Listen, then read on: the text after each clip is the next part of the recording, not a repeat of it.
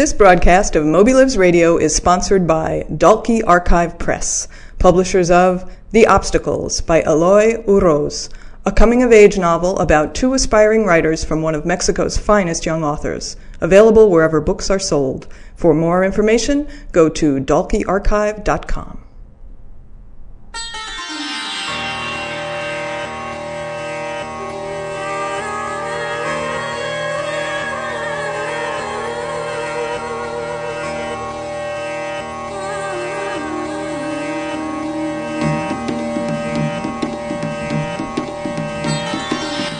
Intergalactic headquarters of Melville House Publishing in Hoboken, New Jersey, aka the left bank of New York City, it's Moby Lives Radio.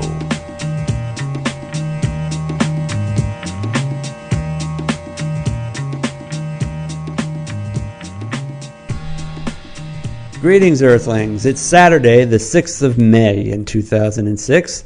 I'm Dennis Johnson. On today's show, we're talking to Scott McElemy. He writes the Intellectual Affairs column for InsideHigherEd.com. He's also an award-winning book critic. He won the National Book Critics Circle Award for criticism a couple of years ago. We'll be speaking with McElemy about a column he recently wrote in which he suggested that everyone who uses a cell phone in a research library should be shot. But first, here's some news from the book world. Well, our long national nightmare is over. Opal Mehta is no more.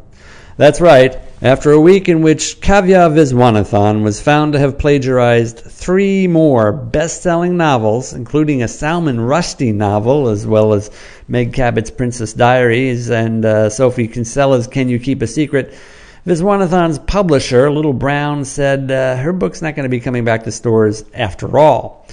And that's not all. Little Brown also said it was canceling her 2-book contract entirely. A New Jersey newspaper where Viswanathan was an intern announced it was looking into articles she'd written while she worked there. The student newspaper at her college, Harvard, called for an investigation into whether she should be allowed to continue at the school. And while she was walking across the campus, somebody told her she was ugly too. The Harvard Crimson's claim noted that Viswanathan had officially changed her first name to Harvard student in her book bios. Her, quote, instances of plagiarism may have been unintentional, said the Crimson, but the book's association with Harvard was not. Salman Rushdie also seems to remain pretty pissed off at her. He said, quote, I know when I write a book, it's my name on the book, and so I must stand or fall by what I sign, and so must she, close quote. Of course, he probably doesn't work with book packagers who craft his book to fit a genre one would think they were familiar enough with to recognize material from the bestsellers in that genre. But in all the wealth of reportage about Kavya Viswanathan this week, there was not one further word about the packager who admitted helping the then 17-year-old Viswanathan write her book. That would be Alloy Entertainment, in case you forgot. Well, while you're at it, pity poor William H. Swanson, the head of the Raytheon Corporation.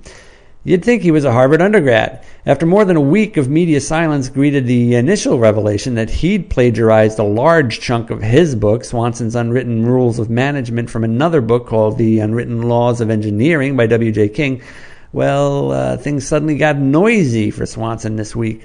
After New York Times columnist David Leonhard noted that Swanson had not apologized and actually had been rather flip in his admission of the theft, as Moby Lives noted last weekend, Swanson issued a new statement in which he did use the word apologize, used it twice in fact, and then he blamed a staff member for the whole thing. Well, the very next day, Shades of Viswanathan, it was revealed that not only had Swanson ripped off 17 of the 33 rules in his book from the King book, he'd stolen rules 1 through 4 from something Donald Rumsfeld, of all people, had written, and rule number 32 was swiped from a Dave Barry book. Well, the next day, Raytheon's board announced it had reached an embarrassment threshold and said it was withholding some pay raises and stock options that had been granted in 2005 to Swanson to the tune of about $1 million, which will bring down his salary for 2006 to about $3 million. Well, that must have really stung. His book, which Raytheon has handed out so far to over 300,000 people, is also being withdrawn. Tim Waterstone has dropped his attempt to regain ownership of the giant UK bookselling chain that he founded 25 years ago and named after himself. He says the HMV Corporation, which now owns the Waterstones chain, had imposed, quote, ludicrous conditions on negotiations. Waterstone complained angrily about the conditions, such as a 14-day due diligence investigation of his assets, but Waterstone and former Penguin UK head Anthony Forbes Watson had their own conditions for the talks, especially demanding that HMV drop its attempt to take over the Ottakar's bookselling chain. Both sides denied unfair conditions, of course, as meanwhile Tim Waterstone's investment partners, Lazard European Private Equity Partners, discreetly withdrew from the bid, ending both parties' interests in continuing. It was a bittersweet end to the attempt by Waterstone, who not only owned, of course, his own namesake company at one time, but it had also been the head of HMV at another point. He said that if HMV ever dropped what he called penal preconditions, which sounds like something else entirely, he would remain highly interested in trying once again. Valerie Plame Wilson, the undercover CIA operative outed by Vice President Dick Cheney's office upon the okay of President Bush after Plame's husband wrote an article criticizing the Bush administration, is shopping for a book deal. According to a New York Times report by Motoko Rich, hello Motoko, Plame Wilson is only talking to a small group of publishers. And late Friday, Publishers Weekly reported she was close to a $2 million deal with one of them, but PW didn't say which one. Other big news coming late this week was the news that the friendly folks of the Frankfurt Book Fair were going to invade Britain to compete with the London Book Fair. The organizers of the Frankfurt Fair say publishers came to them to complain about the horrendous conditions of the Excel Centre, the site of this year's London Book Fair, and asked the Frankfurt organizers to form a competing fair in downtown London. That's the version given anyway in a press release from the Frankfurt organizers, and they say that, well, that's what they're going to do. The Germans say that they will organize a long-term agreement with the Earl's Court Exhibition Hall in downtown London, and that they will be supported, according to Frankfurt CEO Jürgen Booz, by such major British publishers as Faber & Faber, Random House UK, the Penguin Group, and others. They've christened the book fair Earl's Court, and it will be held from April 16th through the 18th next year, just a few weeks after the traditional dates of the London Book Fair. After Michael Bagent and Richard Lee lost their legal suit against Random House, claiming that its book The Da Vinci Code had ripped off their own Random House book Holy Blood, Holy Grail, they were ordered to pay 85% of Random House's legal fees, or £1.3 million, not to mention their own hefty legal fees, and they don't have it. The first installment was due yesterday, and when they asked the judge for more time, he demanded their financial records and warned that he would bankrupt them if they didn't come up with the money. Both men claimed Random House was unfairly withholding royalties from them, and Bagent's attorney said his client, quote, was not a well man, and he's reliant upon his royalties in order to live. In reply, Judge Peter Smith demanded their financial records, including Bagent's royalty statements from his new bestseller, The Jesus Papers, which was released the same day as the paperback version of the Da Vinci Code. And he also demanded paperwork concerning the transfer of ownership of Bagent's home to his wife. And that's news to me this week. I'm Dennis Johnson.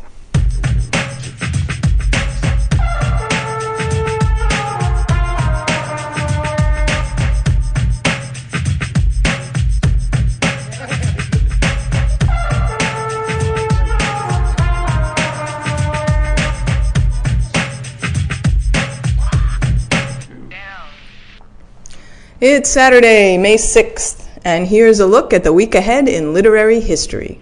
Sunday is May 7th, and on that day, in 1812, the poet Robert Browning was born in Camberwell, just outside of London. Browning's first poetry collection, Dramatic Lyrics, failed to win over critics, but it did win praise from the respected poet Elizabeth Barrett. So began their fabled love story. In order to escape the sickly Elizabeth's tyrannical father, who virtually held her hostage, The couple ran off to Italy, where they married and lived happily for 15 years, writing poetry, much of it to one another, and producing a son, until in 1861, Elizabeth died in her husband's arms. Monday, May 8th, marks the anniversary in 1899 of the inaugural performance of the Irish Literary Theatre. It opened with The Countess Kathleen, a play by poet William Butler Yeats. Yeats had been persuaded to help launch the theatre by his friend and sometimes muse, Lady Gregory, a writer and collector of Irish folklore. Until 1907, Yeats both managed the theatre's business affairs and wrote numerous plays that were performed there. His more experimental works were said to have sparked riots in the audience. Tuesday, May 9th, is the birthday of poet Charles Simic. Born in Belgrade in 1938, Simic was raised in Oak Park, Illinois, and published the first of many books of poetry, What the Grass Says, in 1967. Simic has said, quote, "Poetry is an orphan of silence. The words never quite equal the experience behind them. We are always at the beginning, eternal apprentices." Wednesday is May 10th, and on that day in 1749, the 10th volume of Henry Fielding's picaresque novel, Tom Jones, was published. This rollicking comic epic with its huge cast of characters was considered by poet Samuel Taylor Coleridge as one of the 3 most perfect plots ever written. Thursday, May 11th, marks the publication in 1942 of William Faulkner's Go Down Moses, considered by many as his greatest collection of short stories. Friday, May 12th, marks the anniversary of the death in 1925 of the Imagist poet Amy Lowell. And Saturday is May 13th, and on that day in 1907, British writer Daphne du Maurier was born. Du Maurier wrote many romantic suspense novels, including the popular Rebecca, which was made into an Academy Award-winning film directed by Alfred Hitchcock. Hitchcock also directed the movie version of her short story, The Birds. And I'm Valerie Merians, and that's this week in Literary History. I know my chicken. You got to know you're a chicken. I know my chicken. You got to know you're a chicken. I know my chicken. You got to know you're a chicken. I know my chicken.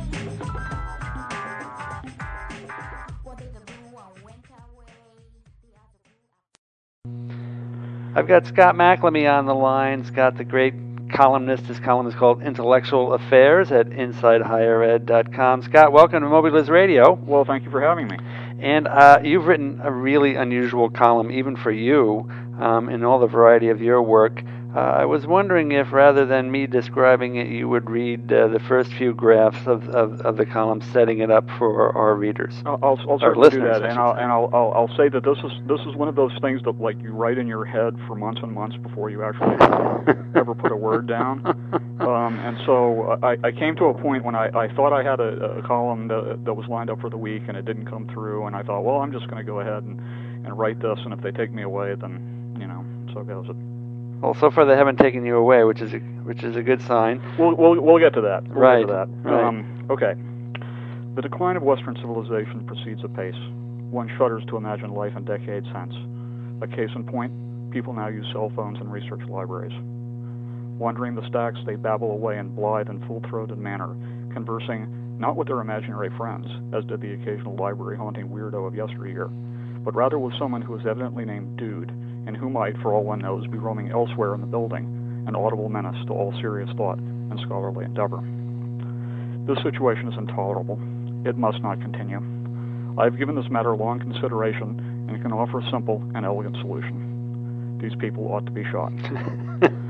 I am no extremist, please understand. No gun nut in a rural compound, no wild-eyed advocate of freelance vigilantism. Just a temperate and long-suffering citizen who has heard quite enough about the affairs of Dude for one lifetime. Max Weber pointed out that one of the hallmarks of modernity is that the state retains a monopoly on the legitimate use of violence. I have no disagreement with that principle. It just seems like time for it to be applied in a new way. The people who do the shooting ought to be suitably trained, tested, and certified. Their accuracy as marksmen would be demonstrated beyond all doubt. A poster at the entrance to the building would give clear warning that no cell phone conversations are permitted beyond a certain clearly marked boundary line. The consequence of violating this rule could be illustrated with artwork, perhaps involving some easily recognized cartoon character. Shooting with actual bullets might be excessive. If the budget permits, some kind of taser gun would be appropriate. Failing that, buckshot would probably do the trick. Admittedly, a rational person could object to my plan. Wouldn't shooting cell phone users in research libraries be counterproductive, you might well ask? Wouldn't that actually make the library more noisy? A fair point. Yes, it would, but not for long.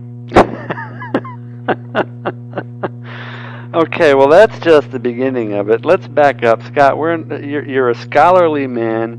You're an award-winning book critic. You've been a columnist on the academic scene for a long time, a peaceful fella. Where in the world did this come from? Well, this came from going to a research library, which that's a bit of like academic jargon, I guess, and it specifically refers to a university library, but not just one that's on a campus, but that's really meant for professors and graduate students. It's got the more out of the way books in it. Mm-hmm. Not necessarily for undergraduates, although I guess in theory, if they behave themselves, they should be welcome there. Okay. And so this is the kind of place where if you want to go read, some incredibly obscure pamphlet from the 18th century, you can go and you have a chance of finding it and reading it. And you expect, to be able to do that work without, as I say, having somebody wandering around saying, dude, I threw up at that party so much, And I'm joking, but I'm not joking. I because understand. This literally happens. It literally, you'll be sitting there. I like to sit down on the floor in the stacks and read something I pulled off the bottom shelf. And you're sitting there concentrating, and suddenly this happens. And obviously this is the way we live now. This is what happens when you have this kind of technology readily available. But you kind of take it as part of the social contract that you will have to put off with certain things in a public space. Mm-hmm. Of the kind of a railway car or something, subway or whatever, that you wouldn't in a library, which is supposed to be a different kind of space. Right. And an awful lot of this goes without saying, but obviously it doesn't anymore. And now, insofar as you even do have kind of rules for this kind of thing on Amtrak, for example, at least in the northeastern corridor, they have what is supposed to be called a quiet car. Mm-hmm. And that's the principle anyway. Mm-hmm. And it comes very close to shouting matches. People will, knowing that they're in the quiet car, will pull out the thing and start to use it. Right. And people around them, understandably, get very upset. And so... Have you seen those kind of confrontations in libraries? Absolutely. Absolutely. And actually, in some ways, the last straw in writing this column, or the last, the catalyst for it was when my wife had been on, a trip on Amtrak and told me about exactly this kind of thing happening, to where like everyone in the car was screaming. Mm-hmm. But I mean, have you been seeing it in libraries? Have you seen people confront cell phone users in libraries? I haven't. I mean, what I'm finding in the library, the one library that I use, is that what's happened now is that there are a couple of rooms which are clearly designated as don't do it at all, period. They have signs like up. Signs up. Mm-hmm. Now, that's better than nothing, but, And are people ignoring those signs? I'm finding that is not ignored in there. Yeah. No, I mean, generally it's pretty much followed. But it's the rest of the library. But the rest of the library is open field. Right. And as I thought about all of this, I mean, the initial response is kind of anger and hostility that comes up to you. And as I thought about it more and more, I thought about how, while that is a visceral response, there's something more to it than that, because as I go on to talk about in the column some, there is a book by a German sociologist named Norbert Elias. Right. Called The Civilizing Process. Before you get to that, let's back up. Sure. I mean, one of the interesting things I want to make clear to listeners is that in the column, you thankfully get beyond the jesting aspect and process this as an intellectual, which starts with thinking about other writing trends. First of all, you talk about a guy named Theodore Dalrymple, who is a British essayist Very cranky conservative British essayist. Right, who you note is kind of coming out of a, how do you put it here, a grand tradition of reactionary cultural criticism regarding comprehensive misanthropy as a justified inference from the available evidence about mankind, and it turns disgust into a systematic worldview. So that's where he's coming from, and right. I take it you were saying you started feeling like a Dalrymple in this That's situation. exactly it, and I enjoy reading Dalrymple. I think he's off his rocker sometimes. At other times, knowing that there is a kind of a it's the satirical view of the world. Mm-hmm. It goes back to Swift, and I'd originally thought of calling this piece a modest proposal. But my editor said, "Well, that's kind of been done to death. Why don't we call it the silencer?" Which I thought was sort of brilliant in a way. So you move on from the cranky response to a more kind of aggressive research into what I can do about this, and that's where you were starting when I cut you off when you were talking about the civilizing process. Sure. We take it for granted that there are certain rules or certain behaviors that follow rules that aren't necessarily formulated because you just take them as a given. Mm-hmm. And because it takes a while to sort of pick up a sense of history, you have to go kind of read somebody who's really thought about this stuff hard to realize how much of what you take for granted mm-hmm. is a result of decades and centuries sometimes of mm-hmm. people learning to do things a certain way. And this fellow Norbert Elias, who published this, I hope I'm saying his name right, who was a German Jewish emigre who settled in London and became a kind of a fixture at the London School of Economics, mm-hmm. and who indirectly, I guess, was an influence on generations of sociologists in England, published this book in 1938 called The Civilizing Process, where he talks about how table manners evolved over decades and centuries. Mm-hmm.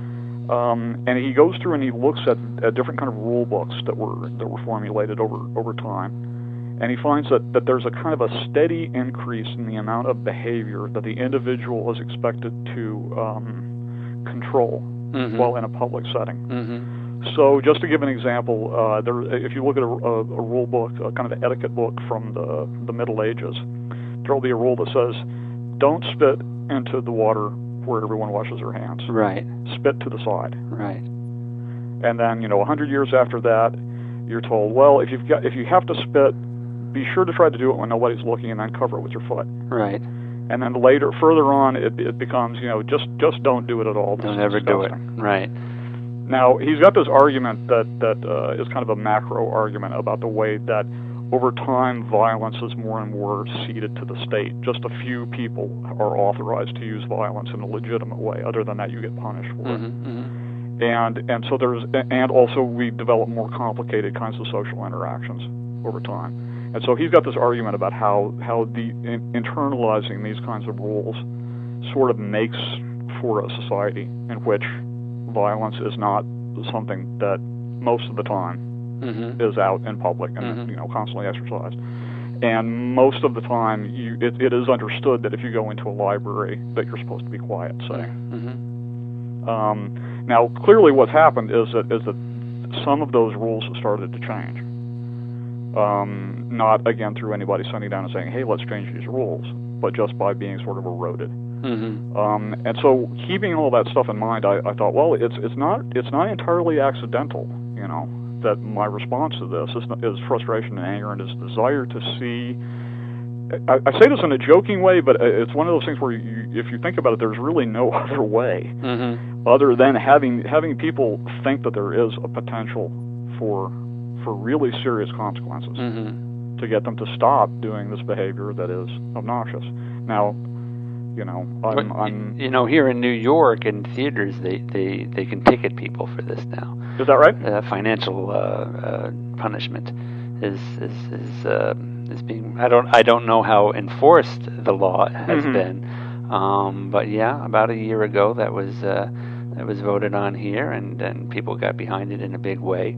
Where basically, if your cell phone goes off during a Broadway show, they can give you a ticket, and I think the fines are something like $50. Mm-hmm. Enough to hurt. In other words, less than the ticket of the show. So I don't know how painful that is to people. Well, whatever works. Although my way has the satisfaction of letting off hostility, at least in imagination. And I've been surprised. I mean, we got. I thought. Oh, I've written hundreds of things over the years, and hundreds of just of this column. Yeah. I thought this is going to be the one anybody remembers. Well, I should flag for readers that you then went on to write about Betty Page in your next column. But to go back to the civilizing process for a minute, you make a great analogy actually between the threat of violence that control the development or influence the development of table manners and the use of knives and forks and spoons. What did Elias have to say about that? Well, this was one of those things in the course of writing it where suddenly the little light bulb went on because in the section where he talks about table manners, he points out how when knives and forks and spoons are things we take for granted that you use when you're eating, but if you think about it, if you go back 1,000 years, that's not what people do. They just you all sit around a big table and you reach and you grab something, and you take a bite out of it, and then you put it back when you're done. And so when knives and forks come on the scene, they're among I think the French nobility, it's considered this really like precious kind of ultra dainty, sophisticated thing, and kind of pretentious and artificial. But then it sort of filters down. The lower nobility start doing it, and then the bourgeoisie starts imitating the lower nobility, and it kind of catches on.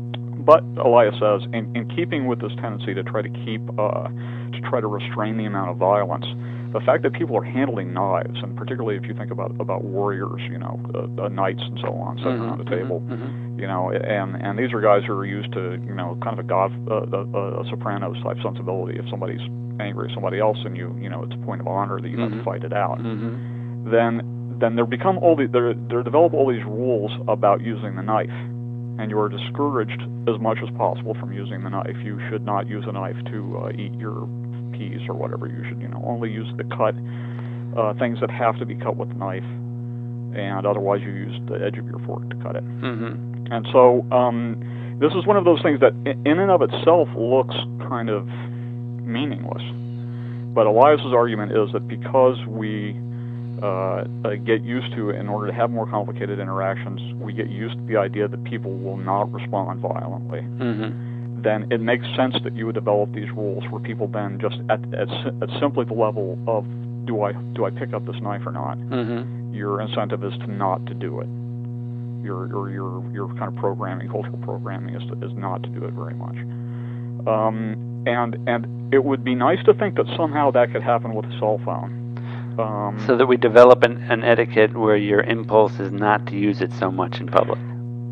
Now, I don't know. This is truly where it's I don't know. You're either preaching to the choir or you're talking to a wall. But, my feeling is whenever I use a cell phone in public, I'm embarrassed. Let alone in a library. But I mean, any place in public, I just I don't consider this something that I want. I cover it with my hand and I talk quietly and so on. And that's clearly not a common behavioral template anymore. Right. What can you do about this? I don't know that you can do anything about it. Is this related? Well, now we're kind of getting off subject a little bit, but is it related to? It seems to me that people will use a cell phone when they're actually threatening themselves with violence in another way, when they're driving, for example.